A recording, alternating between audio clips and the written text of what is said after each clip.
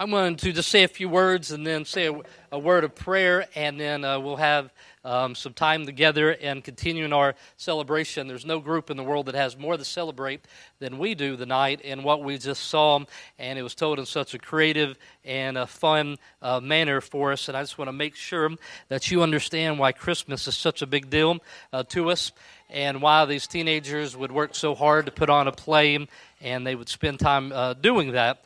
There is dozens of recognized religious holidays in America.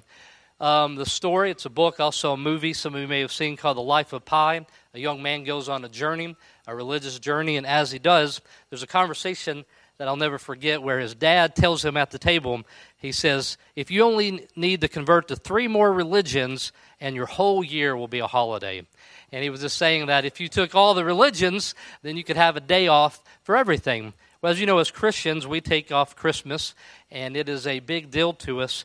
And I think you know, and I want to just make sure that we all do, because we're about to celebrate, we're about to leave here and spend some time. I want to make sure that we know. And I'm going to try to say this simply and as succinctly and quickly as I can, and it's this, that the Creator of the universe sent His Son to be condemned to death in my place. That's what we celebrate on Christmas. And that was a story that was told.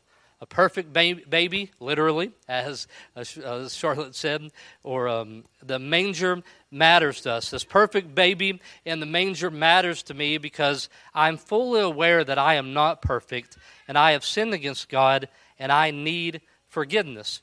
And this makes Christmas, it's a mystery to us. It's breathtaking. God has a Son, and His Son is eternal, but His Son put Himself in time and place to be born, to take on the flesh, to be human, so that He could die for me. In John 1:1, it says, in the beginning was the Word, and the Word was with God, and the Word was God, which means that Jesus is co-equal, co-eternal, and co-essential with the Father.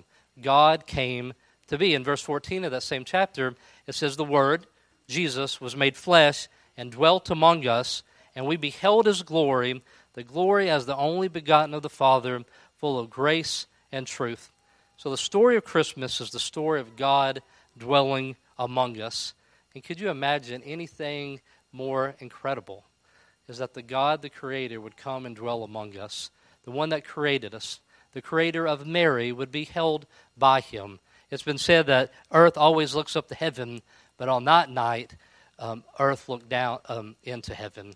We could see heaven. We could see eternity. You ever seen anybody at a place that you didn't expect them? If I'm with my kids and they see one of their teachers at Walmart and they're like, what are you doing here, right? You're not supposed to be here. Or maybe somebody surprises you, a family member. We surprised a family in South Africa years ago, and it took them a while to understand, this is Trent, this is Stephanie here with us. And as it was said in the play, what is God doing here? What would cause Him to come here and dwell among us? Why does that need to be part of the history of mankind? And we'll just put it simply, as it said in the Bible, for the Son of Man, Jesus, He came to seek and to save that which was lost. I remember being lost.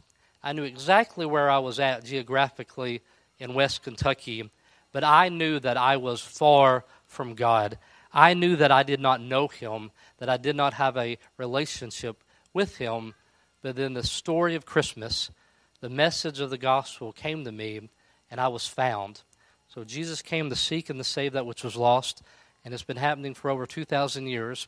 And with every talent and ability and creative ability that we're given as a church family, we want to express that. We want to be part of that work.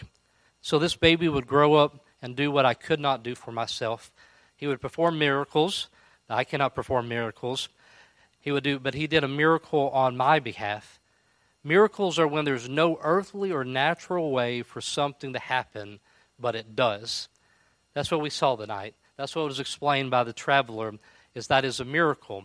Well, this is true about me. Romans 8:3 says, for what the law could not do, no list of good works, no religious system, what it could not do for me, that there was nothing on this earth could do for me, that it was weak through the flesh, God sending his own Son in the likeness of sinful flesh, and for sin, condemned sin in the flesh.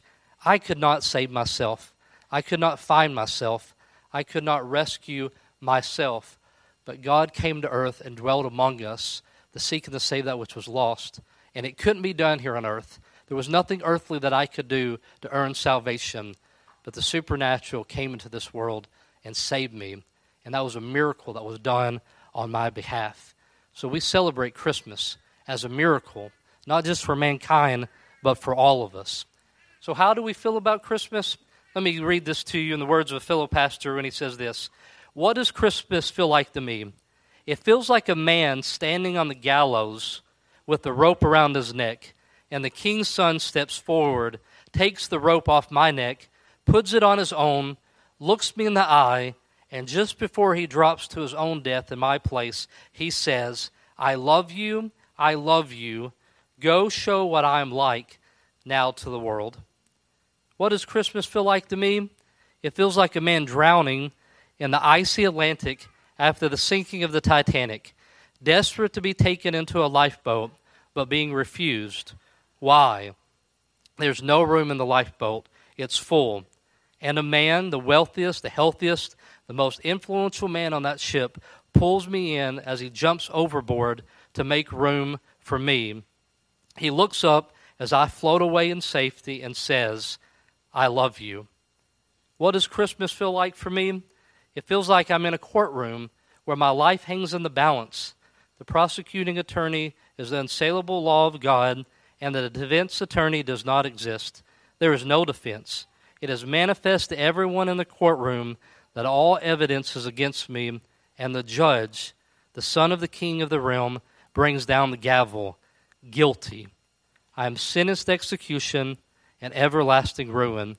And as they leave the courtroom with me in bonds, the son judge follows me out, pulls me aside, and says, I'm going to take your condemnation. You go now and show the wonder of this moment to the world. I love you. And that's what makes Christmas such a big deal to all of us, that the creator of the universe sent his son to be condemned to death in my place. And we invite you tonight to celebrate with us. There is no way that we could do it the justice that it deserves. There's not enough fireworks to be set off. There's not enough food to eat. There's not enough music that could ever be played to celebrate what has happened for every one of you in here. That when the lifeboat was full, that the God of heaven left, and he came down here so that now he could prepare a place for you. So with everything in my heart and everything in the heart of these kids that came up here tonight, we really want to celebrate with you. If you know this story, let's celebrate. Let's share it. Let's talk about it. You tell me about the day that Jesus saved you, and I'll tell you about the day that he saved me.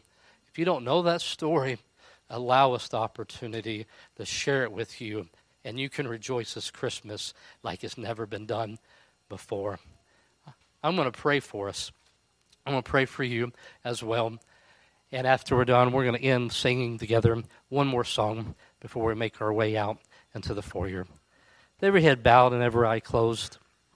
In any room that I'll ever walk in, there's two groups or two possible groups of people.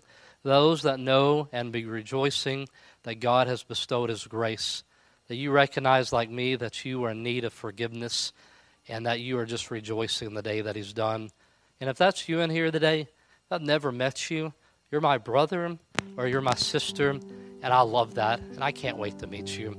But if you don't know that story, if you are much like this man in the story and you've yet to know what the big deal is about Christmas, I want to invite you into a conversation. I want you to look past the crowd, and I want you to look into God's Word to know about Jesus. And if that's you in here tonight, would you just acknowledge that to the God of heaven? I love the opportunity to pray for you. And I would encourage you as I pray to pray something like this. Say, Father, I recognize what you have done in my place. I recognize that I am a person in need of a Savior. And tonight I'm going to recognize that the Christmas story is the most significant of all stories that could ever be told. Put your faith and trust in him. We'd love to talk to you more about this. Share God's Word.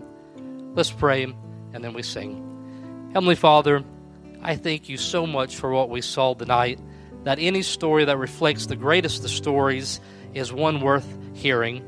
I'm grateful for the families that had invested in their children so that these young people would not only know the story of Christmas, but they would want to tell it in a way, in Lord, which it would be very obvious and clear. Father, I pray for everyone in this room tonight that we will not overlook what happened. We will not overlook that you sent your Son to be condemned to death in our place. And as we look into this manger scene, Lord, we just stand in awe. It is the miracle of miracles, and Lord, it has changed everything. Father, I pray for those that have yet to believe that tonight would be a night of rejoicing, that they would enter into the Father's home of rejoicing, Lord, that is available to them. In Jesus' name I pray, amen. Would you mind standing?